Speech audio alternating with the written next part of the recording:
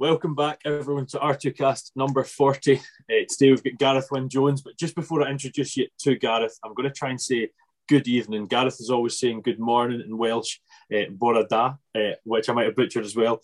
But I've done some looking up on YouTube, and I think good evening, this is obviously going out at 7 o'clock in the evening, is, here goes, Noswaith da? North? Am I miles off? Absolutely brilliant. You nailed it. Perfect. Well, I had, you'll know her well, I'm sure, Gareth, Maynard Howells on the podcast last year.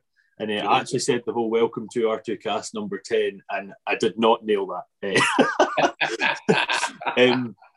But yeah, Gareth, if you want to say hello to everyone. Yeah, hello everyone, and looking forward to this little bit of a podcast and a chat. It's always good to get our thoughts out there, always good to share the conversation and open the discussion, and sometimes put petrol on the fire as well. Well, I think we will get into it. You're certainly one of the biggest petrol offerers to that fire, it must be said. But all in the right name of promoting agriculture and sort of de-promoting or demoting, shall we say, the anti-agriculture, of which there's a lot of out there, unfortunately. Before we get on into another excellent episode of the R2Kast, I would just like to thank the sponsor for the show today, The Scottish Farmer, a weekly magazine highlighting everything you need to know regarding the Scottish agricultural industry, whether it's breaking news, events happening in the sector, market reports, classified ads, or just wholesome stories happening in the industry. The Scottish Farmer's got it for you.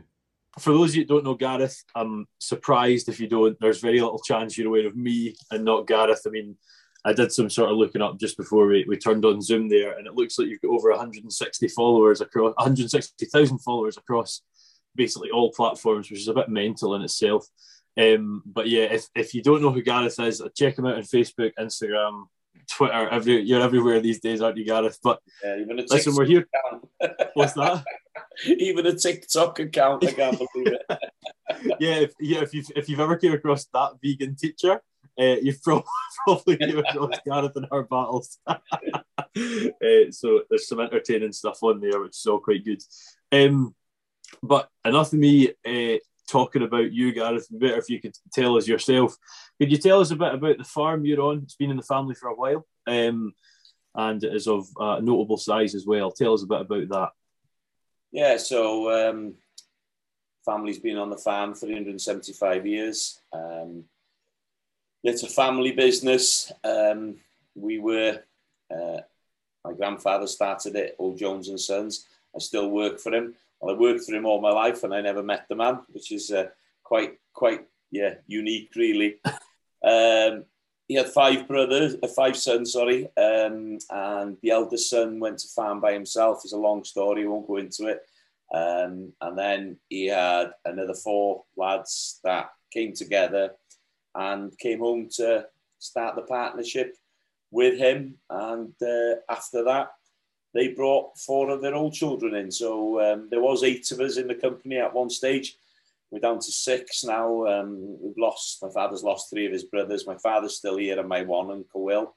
And then I have 3 other cousins as well. We've done about 4,000 ewes, 300 head of cattle, and we've got a caravan park as well.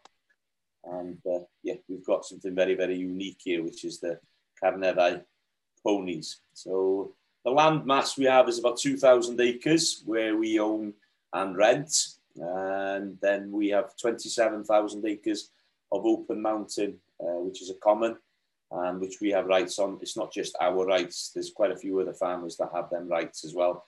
And the rights go from the ponies to the sheep as well. And it's a big part of our business, and we use the mountain and the rights, in a positive way. We don't overgraze, we don't undergraze. It's something that can be difficult some years, to get that balance right, especially when you're looking to tack land now. It's very, very expensive. Farming's always challenging, doesn't matter what you do. But for me, I love to grow my own veg, keep bees, train sheep, dogs, just little things. I do a lot of shooting as well. I'm on a syndicate, just a bunch of working boys, farmers, people that work on the gas, mechanics, and we all go out and shoot some pheasant, duck, and partridge, and have just a bit of a crack and go for a couple of pints after, and just blow away the cobwebs and just put the wheels to rights, and that's what life should be. I'm married to one. I'm a father of three. And my eldest son is at the moment working up in Glasgow on a Batman film production. That's what he does now, location management with these big film companies. I don't know where he got these connections from. No, who'd ever believe it? My middle lad, he's working with a drainage company, local drainage company in the village, Phil, and he's enjoying that. And my youngest, my daughter, has just passed the test yesterday, and she's absolutely buzzing, and she's gone through about 100 quid's worth of diesel already. So yes, I think she might be going into taxiing services in later life. So that's a little bit about me. I'm not going to mention the television work and the radio stuff and the social media stuff, because I'm sure you're going to ask enough questions about that. Got already. I saw your daughter pass her driving test. Good stuff. I think we all just drove when we passed. But in fairness, 100 quid a diesel at the minute is probably about 4 litres. So it's in a bad way from that perspective. But I think we know where those contacts came from. I think that was his dad. I think that's where the contacts in the telly came from. But great stuff here. Might as well take advantage of what you've got. Some people have the opportunities and don't use them.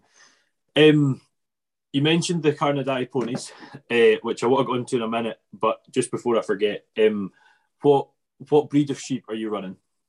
So we've got the Welsh Mountain, which especially North Wales, Welsh Mountain are the best sheep in the world. Absolutely think they're fantastic mothers. They can transport grass and porous grass into absolutely top quality protein, milk as well, and they produce plenty of wool. They're really good sheep. Again, bred for a purpose up here, same as your blackies, the same as I think we forget sometimes that these animals were bred in the areas for that purpose, and the farmers and the shepherds would have utilised the best of them animals, and that's why we've got what we've got up here. So we run about a 500 lowland flock as well. And what we do is we sell about 600 draft ewes every year. And the ones that, maybe that got a broken tooth, one eye, not quite right, we keep them for ourselves, which sounds a bit crazy, but there's nothing wrong with them when we cross them for maybe 2 or 3 years. We put Suffolk, we put Chardonnay, we put Border Leicesters as well, and we keep them as half-breds, and we keep them on the lowland farm in Anglesey. So it's a little bit of a jolly mixture, really. I like to keep my finger in a lot of things, and I've really enjoyed the Chardonnays over the last 3 years. I was asked to get involved with the Hill Chardonnay Society and Hugh Roberts and what was her name? Amy Melton, and they all got me involved. And do you know what? It was absolutely brilliant, because in 2013 we had Chardonnay's big snow hit, and I lost a lot of them, and I went off them at that stage. But they brought these in, and I've been very, very pleased with them. And I've gone out and I've bought a few more after. And it's like everything else, I think we all have a good run, and then something comes and kicks you in between the legs, and you think, oh God, yeah, we'll change it or do something different. But I think whatever suits you, and if it suits the farm and it works for you, don't ever kick it, and that's the main thing. And just make sure that you're able to, produce something that's top quality. Yeah, and I think there's that fashion almost leads to trying to fix something that isn't broken, which is a silly thing to do, really. What were you running before the Charlies then? That was just in the last few years. Yeah, so Suffolk's, we had a few Texels as well. I won't go into them.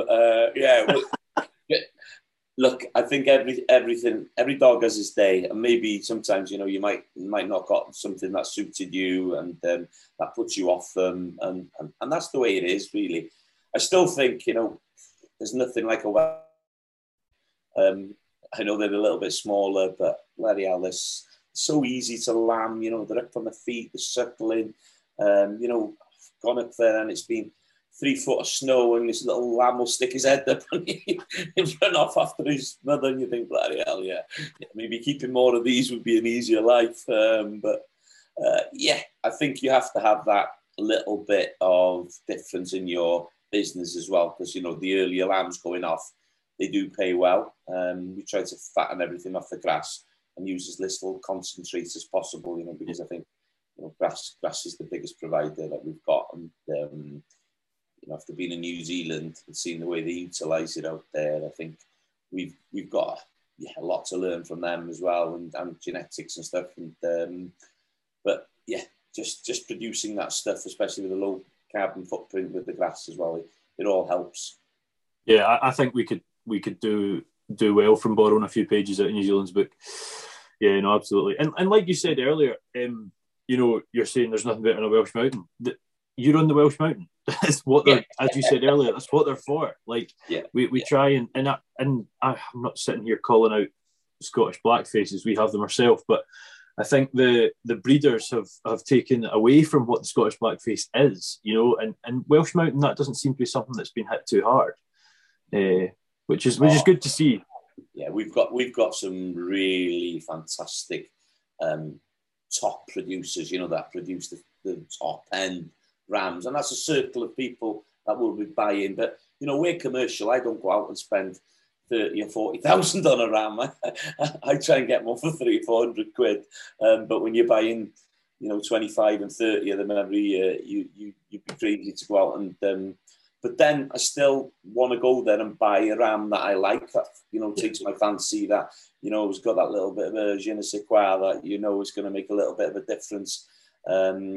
My father's the same, we go together. My uncle used to as well, my cousin now, and everybody's got a little bit of a different taste. So you're quite lucky, really. We're buying a little bit of everything sometimes, and then when you bring them home and put them to the ewes, especially, we keep about 100 of the best ewes and put 2 rams with them, and we'll look at them, and then we take them to our local shows, and it's a bit of banter, it's a bit of fun, but it's nice to produce something that you can be really proud of. Oh, 100%. And how many ewes are you putting a Welsh mountain top to? About 3,500. No, how many each? So I was going to say, Christ, they're not that busy, no. All depends on where they are. So we've got bigger areas where we put a few more rams on there. So I would say 1 to about every 70 on average. Right, pretty high. Yeah. No, good. And jumping over to the cattle side. The Welsh, What's that? They're busy boys, the Welsh. Yeah, we don't need to get into that. Jumping over to the cattle side of things, Gareth, what you running there? 300, you're saying roughly? Yeah, so we've been running a limo bull. We did have a blonde bull for many years, but just we've gone back to the limo. And this year I've pritzed a few, because we were buying in heifers every year. I've gone from the Continentals, as in breeding mothers, into more Herefords. I've just had a few lucky escapes, to be honest with you. My father's getting older, and I just feel that you only get killed once in this job. So we've gone to the Herefords. Mind you, I've had one that's been a bit feisty last few days, but that's it comes with the territory. Your cows, you just got to be careful. So we're moving over to the Herefords. We will cross them with the limo, to get that store cow or fat cow. We don't fatten all our cattle. Some are going in stores, so we just see on the season how much grass we've got, and if we can finish them, we finish them. If we don't, off they go. And sometimes, to be honest with you, the stores pay better than the fat. It just all depends on the season. So we keep them all till about 28 months anyway. We run them through, keep them here over the first summer. So most of them are born in the spring. And the centre, then we've got 220 acre, which they call the Frithov. It's like an intermediate land from the lowland to the common mountain. Right. So they're there for the summer. We start in calving now, and then we go through to about May. And then they'll be up on them Frithov till about November, bring them in, and then we wean them, and then calves are kept on one farm. The breeding cows come here, scan them again, and then we just see anything that's empty, it goes. We don't keep anything that's empty. We've come to the conclusion, you've got to be, I know it sounds a bit, cutthroat, but keeping an empty cow for another X amount, it's just not financially viable. So you're really playing catch up for the next two calves, Exactly. Yeah. And your first loss is your best loss sometimes. So then the centres and land we've got in Conway then for that summer, and then the summer after they'll go to the land we've got in Anglesey. We've got 400 acres there, and they're kept there then until they're sold to stores or they're finished off. So it's a good rotation, and we're able to move them around. And you know what, I've got to say, I love cows, and I'm not in that kind of stupid way, but what they give back to the farm, what they really give back with the manure over the winter. So once we've had the silage here, we'll have a load of manure, and then we put that on the. And I think sometimes we lose that, especially if you're keeping quite a lot of sheep. The cattle balance it out, and you can see the difference where the cows have been on the intermediate land compared with just the sheep. So we try to move that around. It's just mixing your farm and knowing the soils and making sure that you're feeding it in the right way. And I think cows are a big part of that. Yeah, and they play into that whole circular economy, which the let's say the antis completely forget about. They think methane, that's it. They don't look at the fact that we're putting, fecal matter back into the fertilizer cycle, and it's a good system, and it's why we all find ourselves promoting red meat. It's not just because we have it; it's because it makes sense. Which we'll get on to probably at some point anyway, Gareth. But one thing I really want to mention is you mentioned the Carnidae. Am I saying that right? Probably wrong. Yeah. Ponies. Yeah. Which is, for those of you listening, it's quite interesting, this stuff. I first spoke to Gareth, probably not last October, but the October before, best part of 18 months ago, and you mentioned this. I was quite taken aback by it, and have done a lot of background reading onto them. So could you tell us a bit about the famous and majestic looking in a lot of your photos ponies? Yeah, so again, my family's been custodians, guardians of these ponies for over 375 years. There's 220 breeding mares left in the world, and they run semi-feral up here on the Carnidae mountain range, which is 27,000 acres. They go back to the Celtic times. So when the Romans were building the road up there, the ponies were there, and they're steeped in history, and I always say they're a part of Welsh living history, and they would have roamed all over Wales and was probably into England and maybe up into Scotland and down to Cornwall at some stage. And, because of their financial viability and people taking more farmland, they just withered and died, and people didn't keep them. But this is a little bit of a Jurassic Park.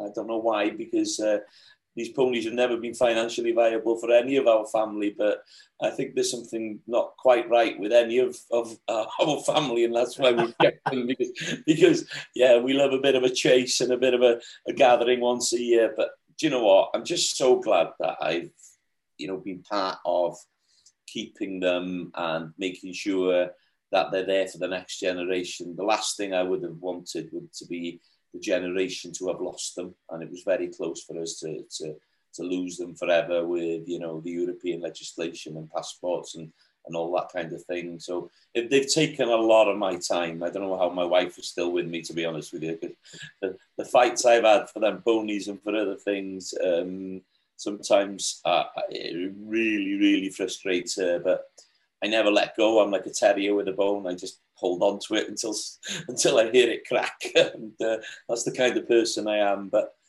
we were lucky to get the delegation for the ponies. So the ponies have the rights to run on the mountains without a chip or a passport.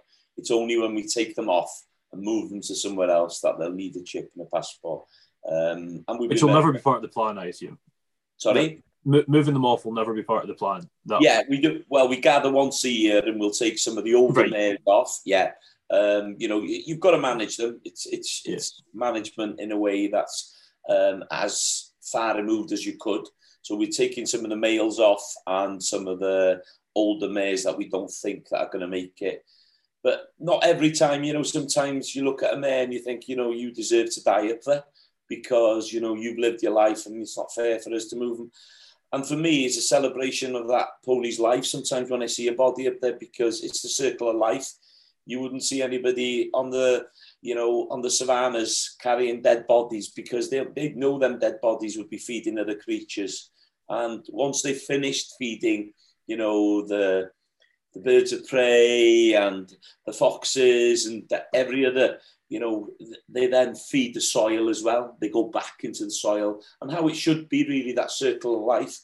But today, it's more difficult because there's all kinds of social media and people taking pictures and, oh my God, there's a dead body over there and I can't stand it. And, I try to educate people and I try to explain that, we celebrate that dead body. It's lived its life and, it's been a good life and it's died there and it's feeding something else. So there's a whole massive story behind the ponies, really, that we're learning a lot more about them. We've had about 6 PhD students up doing different theses, and we found out the social structure of these ponies was so amazing that it wasn't the stallion that was, the big boss. It was always the older mare. It makes a lot of sense. It's the same in our house, really. But don't tell the older mare. Oh, you'll be happy with that. but it's the sensible thing, isn't it? It's the old mare that would know where to take the whole herd during the snowstorm, or if there was a problem. And these are the things that you understand as you go older, and you're taking more interest. I do anyway. I'm 54 now, and I'm enjoying watching them, taking pictures of them, sharing, their lives with other people, so people can have an understanding of how important these ponies are. And there's another thing that we couldn't quite understand at one stage was there's a lot of chuff here, a brand goiskoch they call it. It's a very rare crow, and I love it because I'll sit out on the front veranda there in the summer having a coffee, and they'll fly from the quarry, and their direct route is right over my house, and then they head for the mountains just behind me, and you can hear them calling. And there's a lot of people have done studies about them, and they couldn't understand why there were so many and why they were thriving. But one of the reasons is because of the ponies, because the ponies are grazing differently to the sheep, and we never give them any injections or wormers, and so they're totally organic. So of course they're eating the grass and they're pooing it out the other end.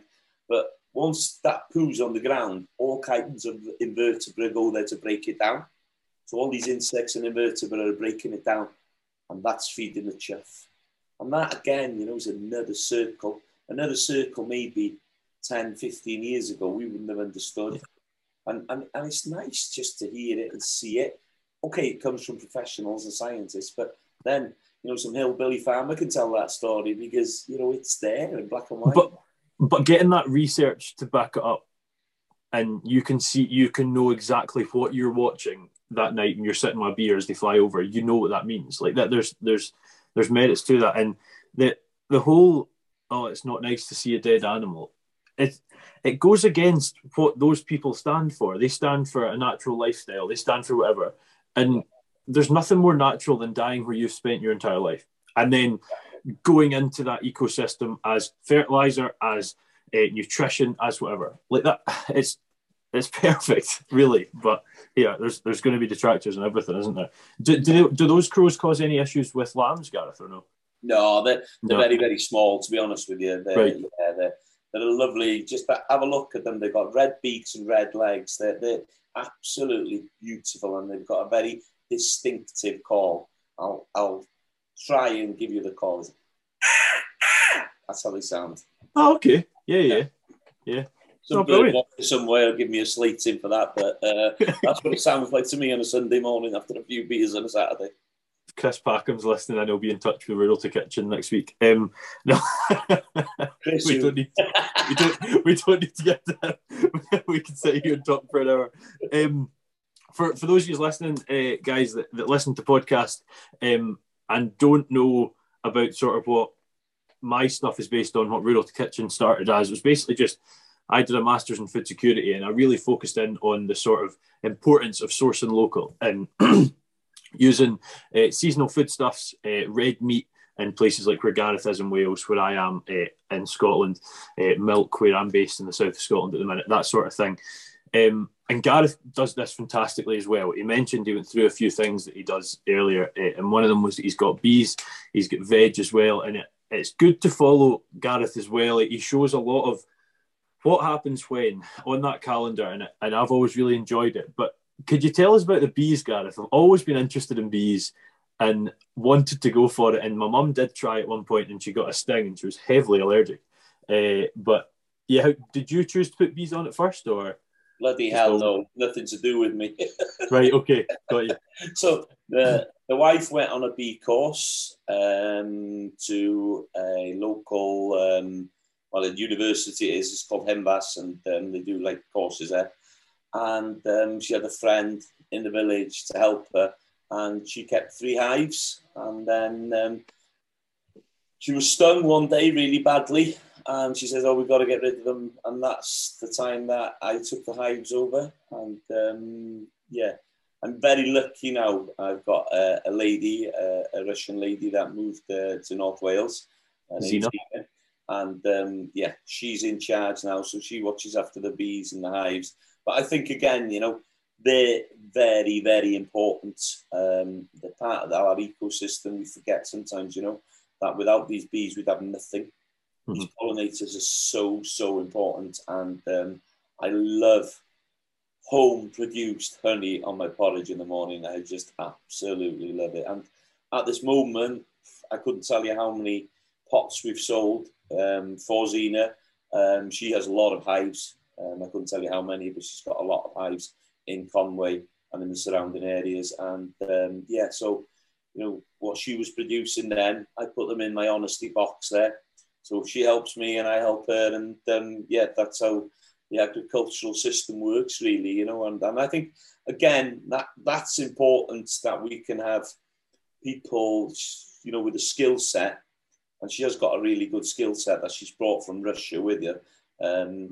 And that's what we've maybe lost a lot, of that skill set. She's been making woolen rugs for me. So I've been shearing the sheep and giving her, because you know yourself, 16, 18 pence per fleece.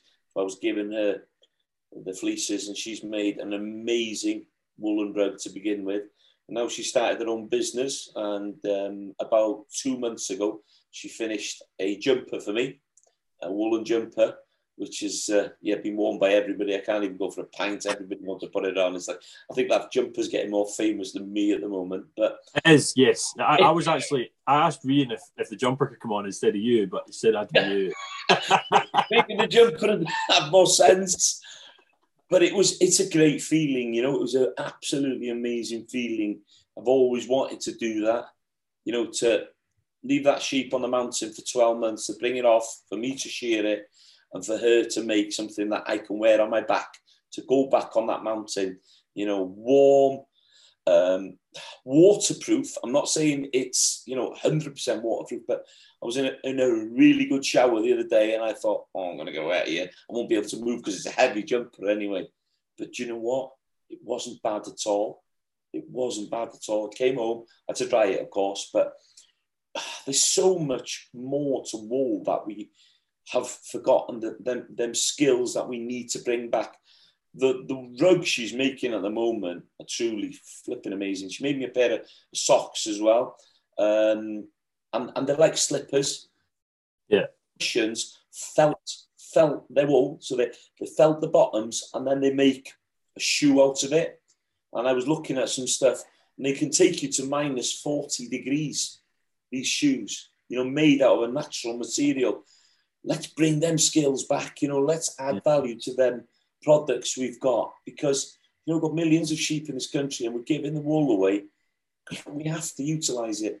We have to start to promote it, but we have to wear it ourselves. It'd be no good for me to sit in a fleece saying that, but I've been able to find somebody and other people that are coming in on board and getting involved with it. And that may be a big, big driver going forward. I've been talking to Cool Wool, or Wool Cool, and that do insulation and they do packaging. So hopefully this year we're going to be supplying them with our wool. I've just built a shepherd hut, well, my mate has, Pedro, and we've insulated it all with wool from there. And honestly, it's amazing, absolutely amazing. So I'm trying to live that life as well, not talk about it. I'm trying to live it as well. Yeah. No, excellent product. I mean, I've seen you do this as well. We do it at home, use it as a sort of membrane for crops. Yeah. Keeps your moisture, keeps your temperature in brilliantly. What a lot of folk don't know is wool sits about 45 to 50% carbon. So you take 3 kilos off a yow, you're taking 1.5 kilos, and you're shearing 4,000 a year. That's the best part of 8,000 kilos of carbon being, or 8 ton if you want to look at it that way, being hidden away. Yeah. And for those of you listening, check out Welsh Cottage by Zena on Facebook. Really interesting. I follow it a lot. Absolutely love her page. Really interesting. A brilliant product. And from what I understand, a lot of sort of new built houses can't use wool as not ventilation, as insulation. That'd be weird using it as ventilation, because there's a sort of movement to have households vegan, which, we could get into that if we wanted. But if you're really looking at it from an environmental perspective, it seems somewhat backwards. But I thought we weren't going to use that swear word. Sorry. I know. The V word. I'm supposed to have a profanity-less podcast, but here we are. No, listen, we've got to be sensible about this. And Welsh Government have put any new builds they're using or building now, it's got to be wool. So, it's practical. Brilliant. Whatever your diet is and whatever your beliefs, wool is definitely the best product and it needs to be utilised. Personal choices and dietary choices is something, that's somebody. But if you want to help, this climate crisis, wool's a lot better than anything. So we have to be focused. We have to be pushing our message out there. We have to be honest with people. And I think, the vegan movement, in my opinion, is a very misled by a business-oriented propaganda, which has got a lot of money behind it. But that's my opinion. And, that will matter a lot to you. I've said a few times that the merits to veganism in quite a lot of situations is high. I just think when we're looking at where you source food from, for example, in this country, that is not one of them. Is sort of the best way I can put it without chatting about it for half an hour. When I first spoke to you, Gareth, we spoke on the phone for quite some time, and one of the things you mentioned was 2013, I think, the snow. Was it late March? Yeah, 22nd of March it hit. Yeah, so it was the exact same one. We had the exact same. We had, Mum and Dad will be listening to this and saying, Wallace, you said the wrong number. But for the most part, about 300 animals. That includes scanned, still fetuses, unaccounted for. It was horrible. Could you tell us a bit about how it hit you? Yeah, it hit us on that evening. You look at the weather forecast, it didn't look like it was going to hit us that bad. Yeah, it looked like a bit of snow. 22nd of March, you don't even think it's going to hit you at that kind of, scenario. But it was the perfect storm for here. So the 27,000 acres of Carnarvon Mountain can hold a lot of snow when it falls. But it was the wind that was behind it. So the wind was blowing down into our valley, which was the crazy bit. So this valley and the two adjacent valleys were hit really bad with it. So it wasn't just because of the snow, it was because of the wind as well. We had some areas, valleys of 40-foot snow drifts, which hadn't been heard of since, my father was a boy. We had a lot of sheep up on the Frithov, which were the land intermediate from the mountain, no sheep on the mountain. And we started lambing with the crossbeds down on the lowland. So it was absolutely crazy. That evening, I would try to make it up to open the gates because, I knew there'd be a lot of sheep there. And I made it 3/4 of the way and I just couldn't make it. The snow was so fine, I couldn't get my breath. And I had to turn around. That's one of the only times I think in my life that I'd really had to just give up because I knew there was no way I was going to make it. So next morning, it was quite surreal, really. It was like something out of a bloody film, with snow everywhere. But there wasn't any snow in the village, nothing at all. And then you came up to here and we had 5 or 6 foot, and then you went up a little bit higher and you went up to 8 to 10 foot, and it was all drifted. So, as you know, the sheep will just go and they'll put the bums against the walls and get shelter. So there was a lot of sheep missing. We opened the gates, got what we could down, fed what we could. And I was in the middle of just getting a commission to film a programme with the BBC called The Hill Fam. So I had a film crew with me as well, which was kind of crazy, really, in the time it was. And it was unreal. That morning, I had a phone call from ITV to say, can we come up and do an interview? I said, listen, we're really, really in the middle of it. If you come literally snowed under. Yep. You're just going to follow it. And that's what it was, And I did about 6 or 7 different TV channels over the next 2 weeks. And it was just a massive game changer for me. We lost about 80 ewes here, which doesn't sound a lot, but I couldn't tell you how many aborted, how many died, you know yourself, on a number like that. You tended to bury your head in the snow so that you didn't know what died and just, try to make the best out of a worse situation. And the hard thing was, sometimes we were going up, always the gun on your back, couldn't get any vehicles up there, or, walking up. There'd be 2 sheep, and, you had to pick the strongest one, because by the time you'd taken that one down and come back, the crows and the foxes would have had the other one. It would have been a slow death. So, you had to take it out. And there's something quite, quite warlike about the blood and the snow and it, but I don't know. I tended to switch myself off. I tended to not think about it. Just do the decisions that had to be done there and then. Did you do the right decisions? You can never be 100% sure, but gut feeling and in my head, I hope I did the best that I could for my animals, and it was absolutely really, really difficult. I've never lost so much weight in such a short amount of time.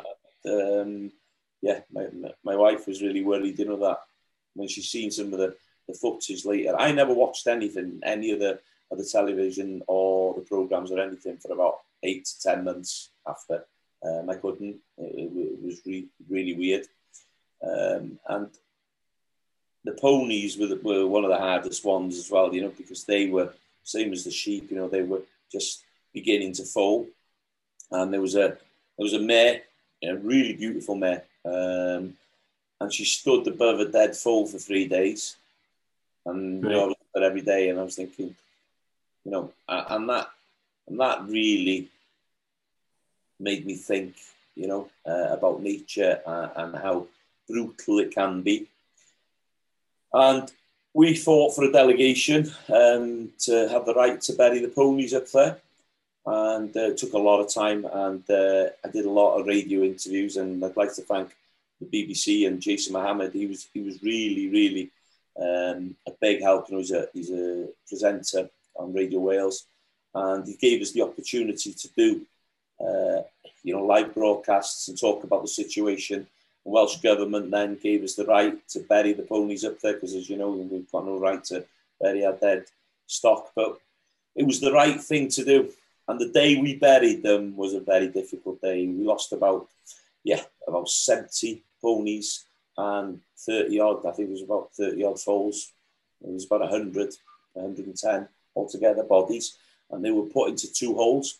All the society came up, and all the friends and local farmers came up to help with tractors, bikes and everything. We had a little mini digger up there as well to do the hole. And that day, I was coming off the mountain, and I've got to be honest with you, I'm a kind of guy that my glass is always overflowing. You know, I always love life, but that day was tough, because, you know, as somebody that lives on that mountain, you see these ponies every day. You see the little family societies, their blocks, and putting them in that hole. You know, some of them were in the middle of giving birth, and some of them, you know, giving birth, and crows and foxes, and it was just carnage, really. So I was coming in and turning into the house. Now, my father always sits in the window, and could see him calling me in. So in I went, and he said, "What's the matter with you?" And I said, "Well, it's been a tough day, Dad. You know, it's been a tough day putting them ponies." He says, "Sit down there," he said, "Go and get the whiskey." And he said, "Pour us a glass of whiskey." So we sat there with a glass of whiskey, and he said, "Listen, you have to understand that this is survival of the fittest," he said. "I've seen this in 1947 and 1963. My father had seen 200 ponies die frozen on their feet on that mountain. And he said, this is what it takes sometimes. Nature can be cruel. But what it's done is taken out the old, the weak, and anything with a problem." And I didn't really look at it like that, to be honest with you, until he said it. And what brought that back to me was when we were gathering them ponies at the end of the summer, in the autumn, the beginning of the winter. I've never gathered them ponies, and they've looked so well. And it shows you sometimes, you know, life is cruel, but it's cruel to be kind. That's why these ponies have survived there since the Celtic times. And that, to me, is something that I will take with me for the rest of my life. You know, that positivity in that dark space. So always, there will be a light, but you have to look for it. And sometimes you have to be guided to find that light by somebody else. And that day was my father that, you know, gave me that light, so I could see there was a positivity in that death and destruction of the day. Yeah, quite a solemn story, really, and yeah, quite a good message from your old boy. It's. I think we look at management of stock and management of everything, and breeding, and looking at the sort of science of it, and as no matter how far that science and research goes, it will never be as clever as nature. And that's not taken away from that science or research at all. You know, that's just nature's billions of years old, and it knows what it's doing. Very interesting that they were in the best shape they've ever been in. Come that gather. I hope you've kicked your feet up and got comfy and enjoying another fantastic episode of the R2Kast with another really interesting guest. I would just like to quickly take another second to plug the sponsors of the show today, the Scottish Farmer, and I would strongly advise you to go out and pick one up this week and see even more of the fantastic people that are in our industry. You mentioned TV a couple of times there, Gareth, and you're not someone that is not used to the silver screen. Family farm, Hill Farmer. The Hill Farmer. Yeah. Can you tell us a bit about how did that sort of stuff start? Oh, yeah, crazy, really. It started in, I think it was 2005. I did the first thing. It was called Big Country with the BBC. and they were following a year in the national park, and I was just a piece, a bit piece in that as we were setting up the first Graziers PLC, and really enjoyed it. And one of the guys that were filming there, producer, cameraman, said, "Well, yeah, you're pretty good. You're not phased with it." But it was just somebody sticking something in front of me, and I was just speaking what I thought. I'm not the type of guy that gets nervous. If there's one thing I've learned is, my old man says, speak to Prince Charles or the guy that's brushing the roads in Llanfairpwllgwyngyllgogerychwyrndrobwllllantysiliogogogoch, and the same. And I've had the opportunity to do both, So I know that feeling. Then in 2009, we did a Welsh program called Fferm Factor, and it was 10 farmers going head to head to win an Isuzu pickup, and it was the biggest piss up I've ever had. We travelled around Wales doing crazy kind of things, and it was the first Fferm Factor they'd ever done. They'd had the idea from Ireland, and it was just a absolute buzz, and I loved it. But this is how fate works, and this is the crazy thing. So the girl that was researching and working on that phoned me up about 12 months. I didn't win the pickup, by the way, came fourth. She phoned me up and she said, "Gah, there's this amazing BBC series coming to North Wales, and I'm sure this would suit you, a bit part in it." I was going, "Oh, okay, that's cool." She said, "But you'll have to do an interview." I said, "No, yeah, you have to do an interview." So there was an interview in the place called the Gallery in Carnarvon, it's a beautiful building, and very, very posh, and where all these people were going to get interviewed. Of course, the production team was there. So off I went. I'd seen a few people that I knew there, so I thought, right, these must be trying for the same job. So in I went to this room, and there was a guy quite similar to you, had a beard, and looked a bit miserable. Not that I'm saying that you do, but a good-looking gentleman is what you mean. Yeah, that's the one.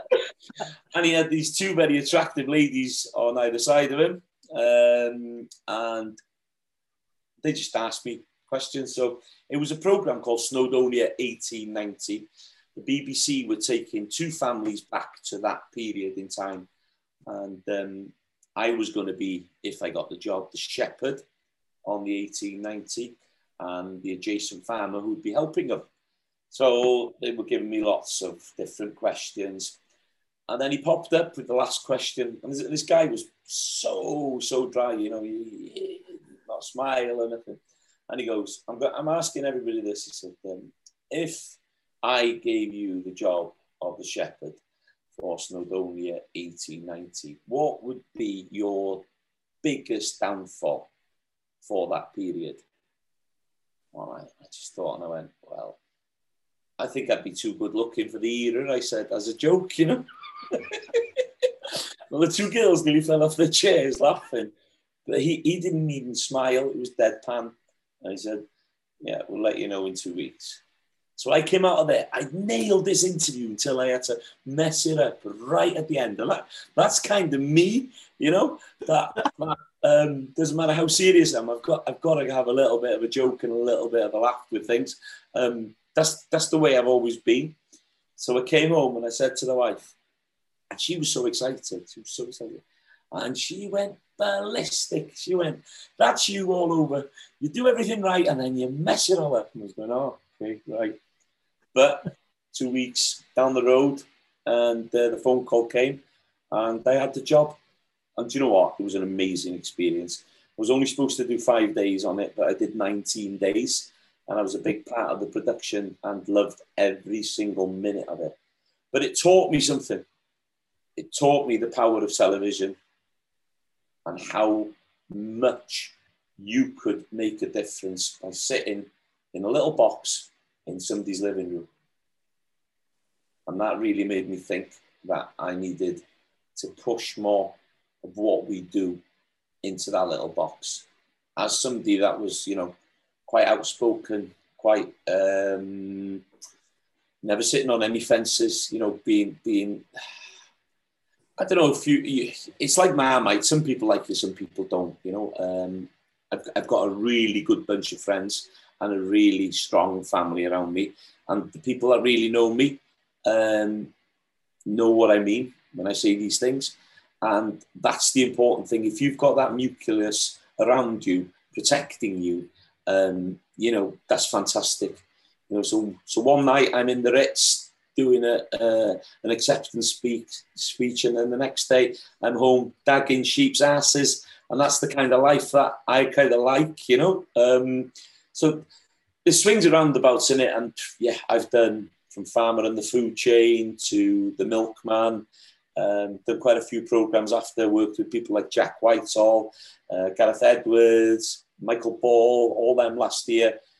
It's been absolutely amazing. I've got to meet some fantastic people, and I enjoy it, but enjoy it to the fact that I don't depend on it, and I think that's important. When you depend on it, you might sometimes have to toe the line, that you can't be controversial or say things that, you know, that you believe that needs to be said.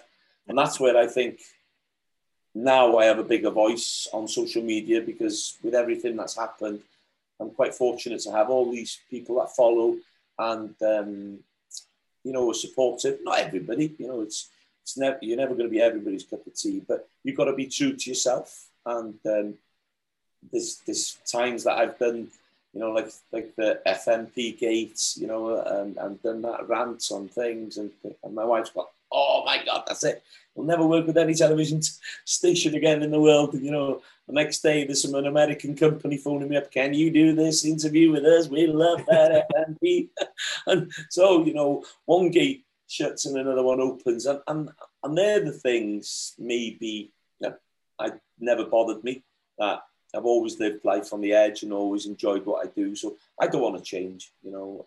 I'm too long in the tooth to change, to be honest. You're that yow with a missing tooth or the missing eye. Yeah, no, and I think television seems to be a hard thing for people, and people that are pushing for it to be in television or involved in it, a lot of them get so soured by it. If you can be in the position you are, Gareth, and sort of be able to do it when you need to and also when it's good, great. But if you sort of get tied down to it, it can be quite, I don't know, overcoming, I guess. What one really good presenter said to me, you're only as good as the last job. And, you know, made me think about what he said there. And, you know, he had the mortgage to pay, you know, had kids to keep and a wife. And you could see why he was trying so hard.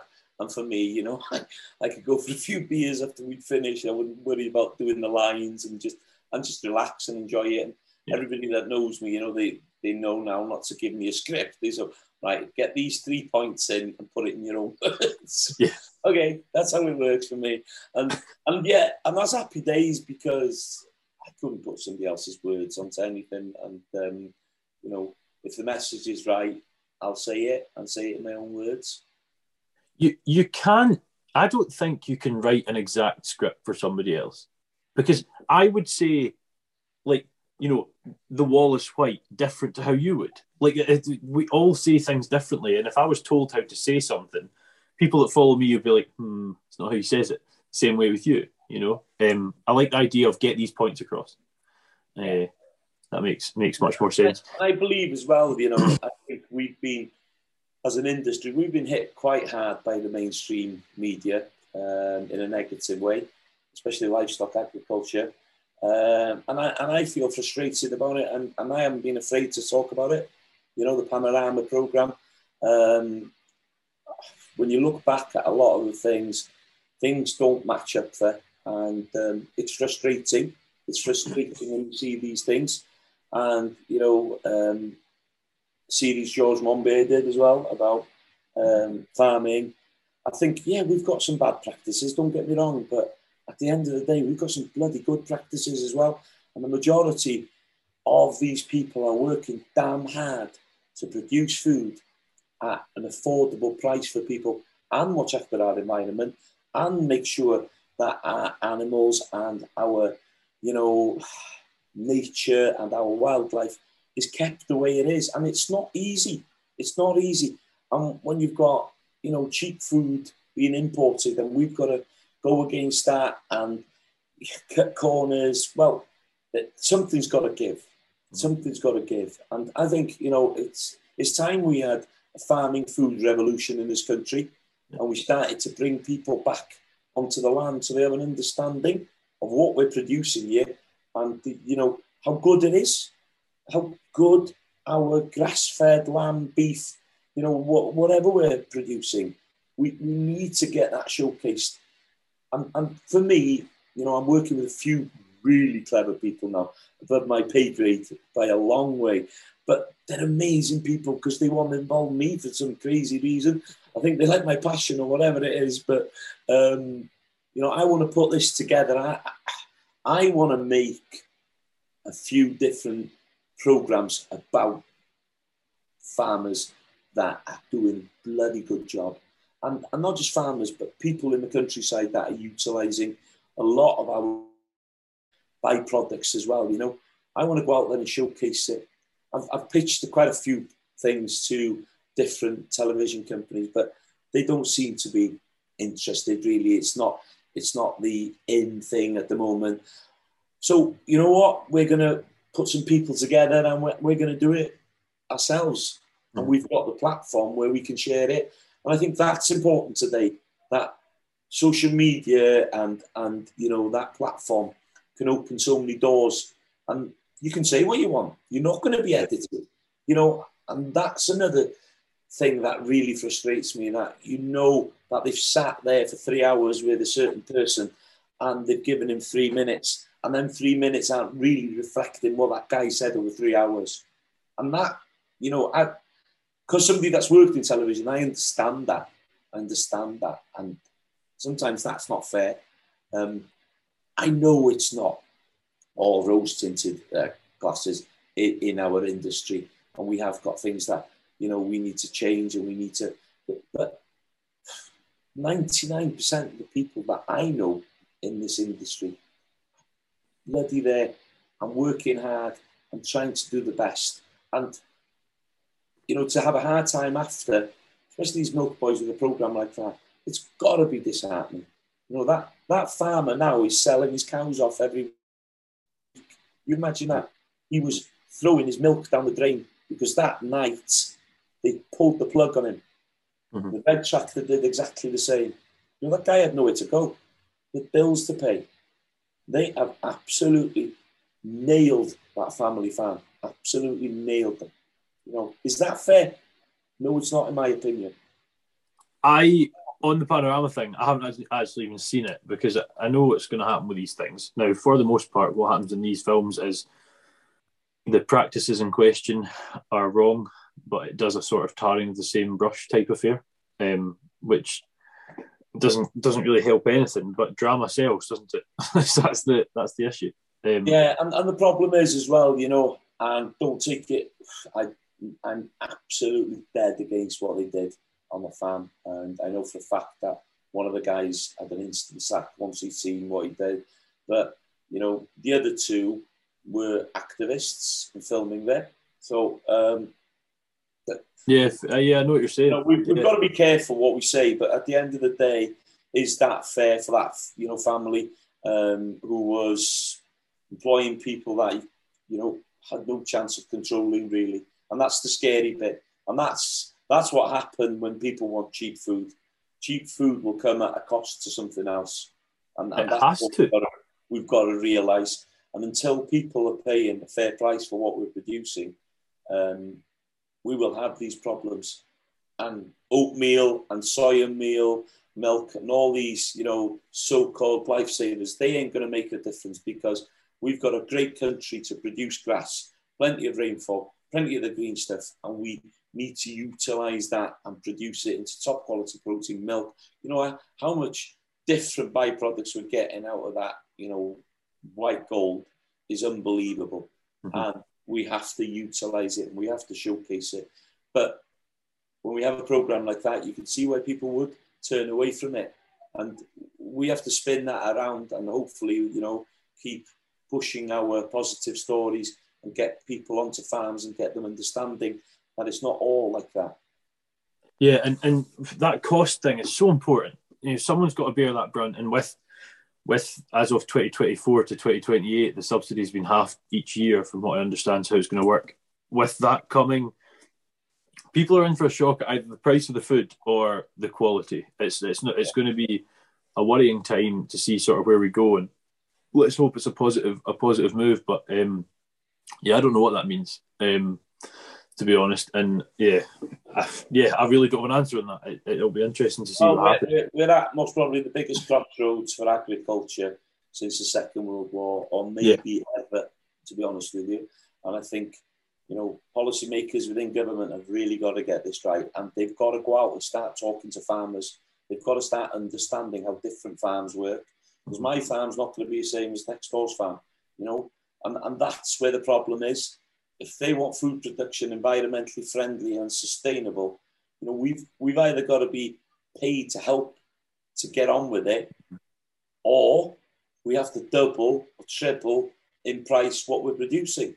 Yeah. Now, I'm really annoyed to see some of the stuff that's going on in Wales at the moment. I don't know if it's happening up there with you, but, you know, we're getting these big companies coming in, buying farms, swathes of land, you know, family farms, planting trees on it, offsetting their businesses, their crap. So they're moving their crap from one place to another place, and offsetting that by planting these trees, which will not be taking that carbon in for another 30 years in any major way, which I just think it's absolutely carrying water over a river. It's a ridiculous thing to do, and we need to address it. I think trees are fine in the right places, but we can have trees, livestock, and, you know, we can do this, but we have to have a conversation about it. We have to be engaged with these policymakers. You just can't have these people ticking boxes because they want to plant 80 million trees in X amount of times. You know, we'll have exactly what they did after the Second World War. We've got conifer plantations up here that were planted in the 1950s that are getting cut down now, that are financial disasters, and all they've been is wildlife deserts and giving us acid rain, and that land's going to take years and years and years to, you know, to fix itself. And is that the answer? No, it's not the answer. It's working with people and understanding the landscape and the different habitats we've got here. And, you know, I just wish some of these politicians and some of these policymakers would get off their asses and come out of their ivory towers and talk to the people that are working the land, that they've got hands in the soil, so they have an understanding of how to go forward. Yeah, and I mean, when we consider monoculture, there's not really anything as close to a monoculture that we really farm in this country than an intensely newly ploughed place for trees. Yes, of course, it offers opportunities for birds and bugs and stuff, but for the most part, it is very... Yeah, and you're saying what's it like up here? The guy who owns ASOS, or is ASOS, Anders Poulsen, a Danish guy, he's the biggest landowner in Scotland, and he's basically doing the same thing. And I've spoke a few times on the R2Kast about if I am a rich person and I buy this area of land with trees on it, nothing has got better. I just look better. You know, that's what's happening. Yeah, and we could get into carbon credits and such like, which I genuinely think is a scary prospect. I think... Yeah, totally agree with you. And greenwashing and all these, you know, carbon credits and all this. Yeah, I don't know. It's just a scary time to be. No, it makes a lot of sense. And you're probably wondering what has just happened. How am I suddenly in a T-shirt and not a hoodie? And as you'll notice in a minute, Gareth's in a different T-shirt. We had a bit of an internet issue. He's also just tensed his arms to look hench there, but because I'm the one talking, no one's actually seen that, so just me. Yeah, Gareth, it's been great to chat. Not spoken to you for a while, and to sit down and sort of have a long chat again has been good. Should maybe do it over a whiskey sometime. I wouldn't say no to that. I just realised here on the way there. But all of these podcasts finish in the exact same way as each other. I've got two questions for you to finish off. The first one being, where do you see yourself in 5 years? What do you think will be happening then? And the second one is if you had any tips for people getting into farming, and it's actually quite cool for yourself to talk about getting into telly as well, what would they be? So the first one is, I'm going to sell off the farm to some carbon credit guys so they can plant trees. Then I'm off to Barbados with Mrs. J, so I'm going to be drinking pina coladas on the beach. No, all jokes aside, I think where I see ourselves on the farm is building the immersive tours a little bit more, making sure there's a future for my children here in whatever way there is. My utopia would be for all three of them to, have a living off here. It's really, really important to enjoy what you're doing every day. And I think your health is your wealth as well, that you've got your health, and that's physical and mental health. At this moment in time, I'm really enjoying, stuff. I think this pandemic has opened another door for me. A door that maybe I'd forgotten about, that it's not all about the television work and the travelling. It was nice to be at home with my family doing what I really love, which is farming. I know it sounds mad. Opportunities are there to be taken. When them doors open, it's up to you if you want to walk through them. And that's what I believe with television. I was very, very lucky. I did have them opportunities, but I usually kicked them doors open with like you walking into a saloon. I never cared. I never cared what was on the other side. I just went for it, and I think there's a lot of great young farmers out there at the moment. There's some fantastic, good, strong voices, that are, showing a lot of sense and balance and, putting us in a really strong position. We have to have them foundations to go forward. We need them foundations for the customers and the consumers to understand. And I think we don't need mainstream media as much as we did. We've got our phones in our pockets. We've got YouTube. We've got Facebook. We've got Twitter. We've got, TikTok and Snapchat and all these platforms that we can utilize. And every single farmer has got a role to play. Every single person that lives in the country has a role to play.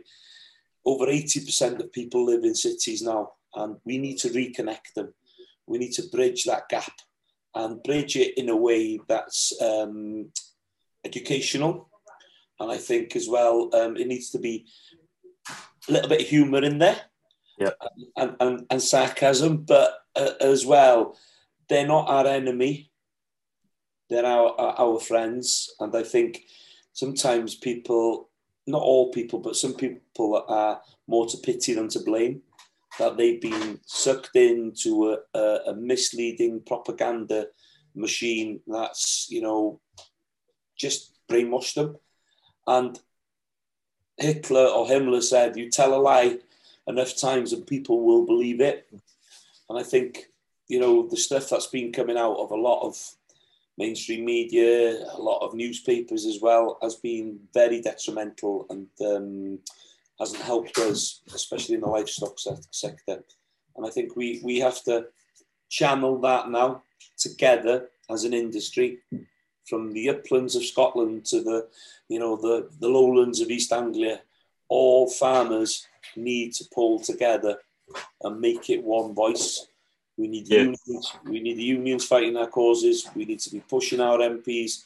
We need to be talking about seasonal, sustainable, environmentally friendly. And we should be growing more of our own food. The government should be putting money into farmers, putting polytunnels up and getting children out on farms, having an understanding how our food is grown. And whatever your diet is, we can feed you. We have to remember that. And, in 30 or 40 years' time, maybe things will change. But at this moment in time, I think livestock are a massive part of feeding our nation in a sustainable way. And we need to get that message out there, that we need a good balance. So that farming food revolution is ready to roll, I reckon, and we should be all getting behind it, all putting our voices to it, making sure that we engage with our consumer and customers and with politicians and the people that are making these policies.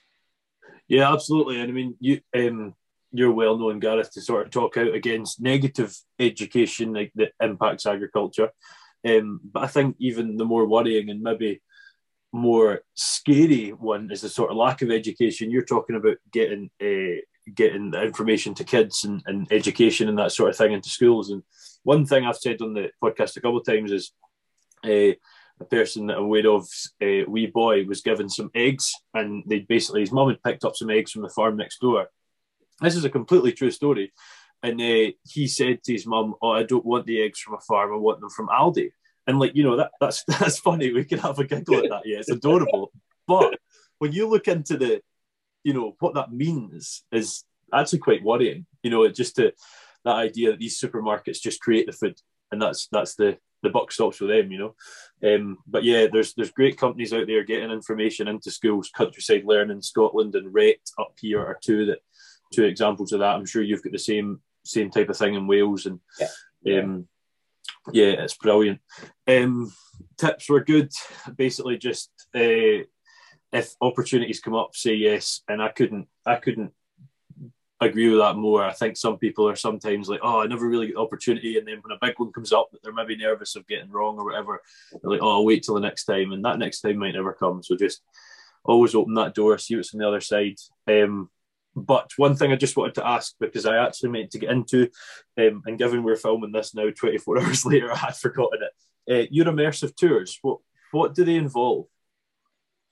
Everything and anything that people want, to be honest with you, Wallace. But it started about, I think it's about 7 or 8 years ago. It's a company called Rick Steves.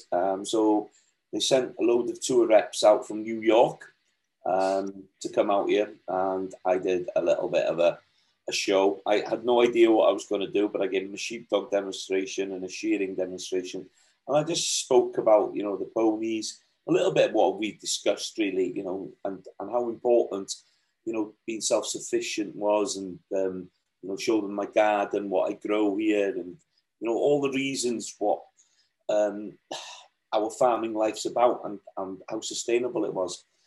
And yeah, first month we had a phone call of a lady called Lorraine Dinneman. She said, would you be interested in talking with Rick Steves and doing a few tours? So that's how it started. And my wife says, "You're not going to believe it. It was they pinged you know, itinerary for about 20 odd tours. And I was like, oh my god, what are we doing? But it was the most amazing thing. It's absolutely changed my life. I absolutely love it. I can't tell you what it does every Saturday and Monday through the summer. It's just a buzz. It's a buzz because these people are coming there and they want to learn. They want understanding, you know, and we've been on our farm longer than their countries existed. You know, that's one of the things I tell them. And they're like, you know, they love it. And I get them involved because it is immersive, you know. And after I've given a sheepdog demonstration, I've got a woolly sheep in the middle.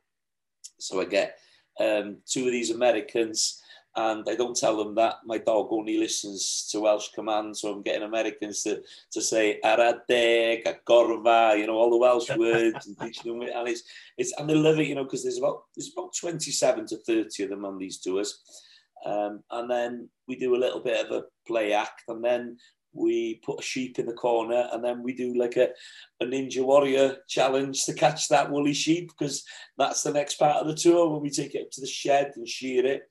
Either shear it with a machine or hand shears.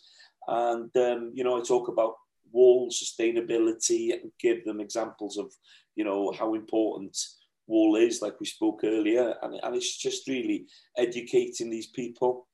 And my daughter came up with a brilliant idea. It was about 2 years into the tours. Some lady was a weaver and she wanted to take some wool home with her. And the wool was a little bit yellow, so it was a little bit pissy. my daughter was going, "I can't give it to her." And the woman was fine with it, you know. I said, "I've got to give you something." And my daughter was going, no, you have it. You have it. And she said, no. So she gave my daughter £5. And my daughter came in that evening. She said, "Oh my God, we got to do something with wool. Look, so excited." And they came up. She did a little owl to begin with, but there was so much work felting it. It was intricate. And then she came up with this great idea of making Welsh woolen hats. And if you Google Mary's Welsh woolen hats, they've gone global, so they went everywhere. And we sell about 15, 20 of these hats at £10 each every time that we have a tour. So that's another a bit of a joke in our house. She gets more money for her little Welsh woolen hats than we get for the whole wool clip of 4,000 units, which is unbelievable. But I think, there is something in that story that, if you utilize your products and add value to it, you can make things and, make a difference. So that's been great for her. She's put enough money aside to help her with her university now, and she's going this year, sorry. So, every little, one supermarket says every little helps, doesn't it? So, when you put these other supermarkets are available. Yeah, when you put these tours together, then we utilise smaller tours. So we work with Dream Escapes and Cambrian Tours. So we work with about 7 different tour companies now. So we will get 4 Americans coming and we will do exactly the same, but we've got the little Honda Pioneer and I take them onto the mountain. I've got a 30-seater Bailey trailer as well, sitting in the yard, which I bought the week that shutdown came, lockdown. So it only ever had one job, and that was on some farm somewhere. But that's beside the point. We're ready to go. We start. We're starting this month actually, so we're ready to rock and roll now. And we utilised some of the tours because what we found was Americans wanted to taste the food. Right. So I said to my wife, we did about 4 the first season. So we were cooking lamb shoulders and lamb legs. But let me tell you, Americans aren't big drinkers. So we had a lot of, Welsh wine and Welsh whiskey and Welsh beers. They hardly touched it, but they scoffed every single morsel of my Welsh lamb. So I had to think of a better idea because it was starting to get expensive. They were eating more lamb than what I was making. So I had the bright idea of taking a few old ewes, mutton, and then that's what we do now. We've been doing it for 4 years. We make mutton burgers, and I tell them the story of the ewe coming to the end of her life cycle, and she goes off. We mince them, we make burgers, and they absolutely love them. So we're able not to be as expensive with them tours.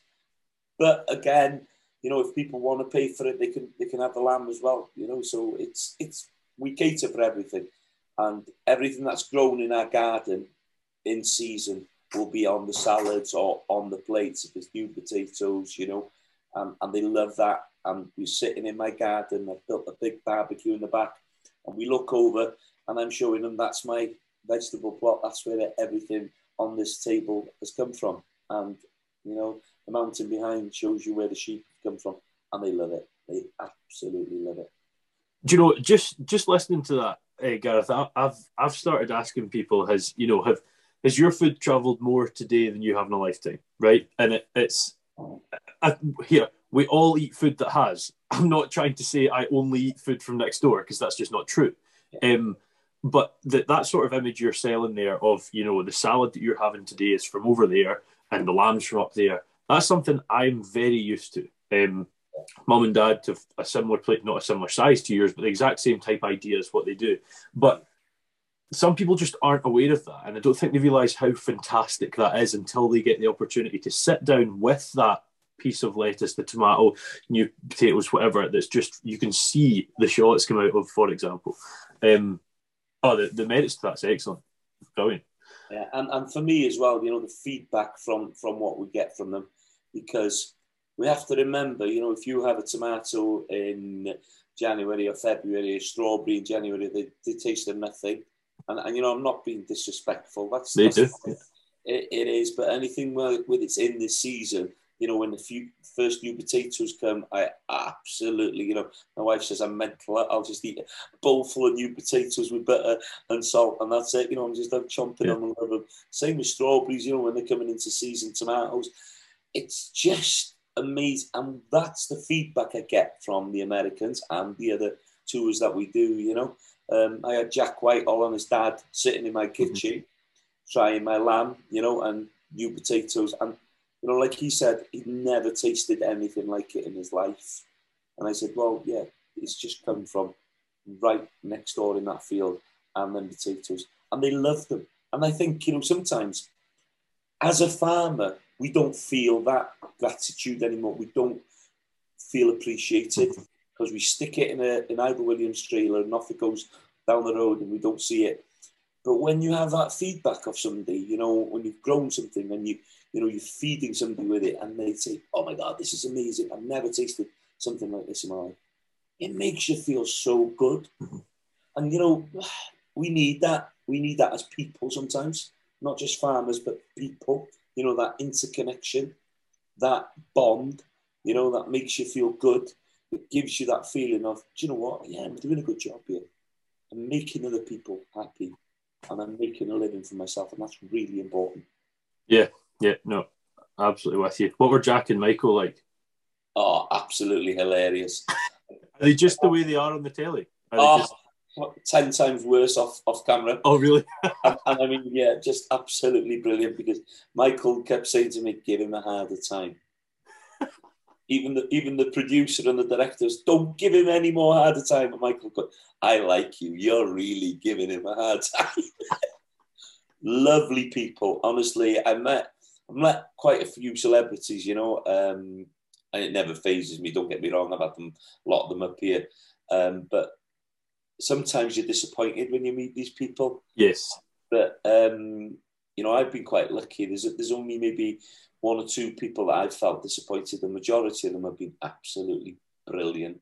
You know, one of the top people is a lady called Carol Vorderman. Oh my God. When you get to meet Carol, you know, she's great on radio and telly, but she's like tenfold more funny when she's in real life. And it's just these people, Scott Quinnell, another one, you know, Jason Mohammed, all these people you come across, Rufus Hound, Kirstie Alley. Rufus Hound? What's he like? He's funny. Hilarious. Vegetarian. Right. I think he might be even vegan now, but oh my God, I took so much of the PISS of him. He's a really nice guy. Very political, but very, very humorous, very, very down to earth. And yeah, you know, it's nice to meet somebody like that you can have a debate with. I don't think we have to agree with everybody. I think it's nice to have that debate, but as long as it's respectable and, you know, we're having a bit of fun at it. And yeah, I've been very, very lucky. I'm not going to name drop anymore just in case I get into trouble. Yeah, respectful debate's always good. Sometimes you see a thing that you've never maybe considered before. Somewhat hurt that you mentioned the celebrities and never mentioned myself, but that's fine. No, it's rubbing shoulders with the stars. You can maybe say you are one of the stars these days. No, listen, guys, it's been great to chat. It's been over 2 days, certainly the longest film podcast I've ever done, 24 hours. But yeah, no, great to catch up again. Great to hear your story. There's a lot in there, and I'm sure the viewers have enjoyed number 40. But yeah, we shall keep in touch as we have done for a couple of years now.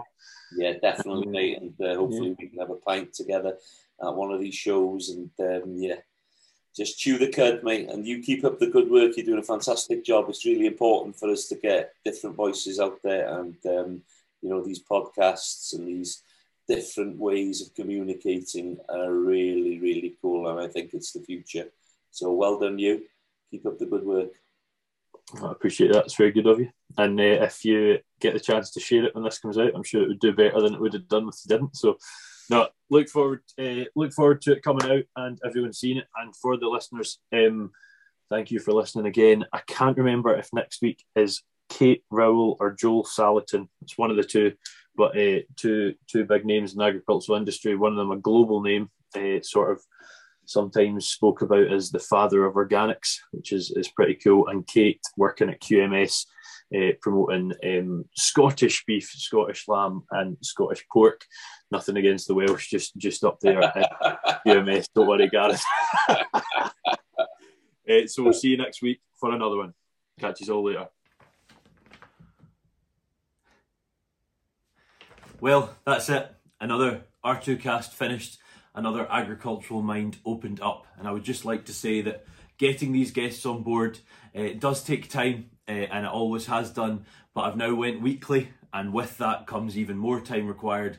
And I would just like to finally thank once more the Scottish Farmer for sponsoring the show and making that much more possible. Please be sure to get in touch if you've any ideas of people you'd like to see on the podcast, or maybe ideas you have for me presenting better, because I definitely do require that. See you in the next one.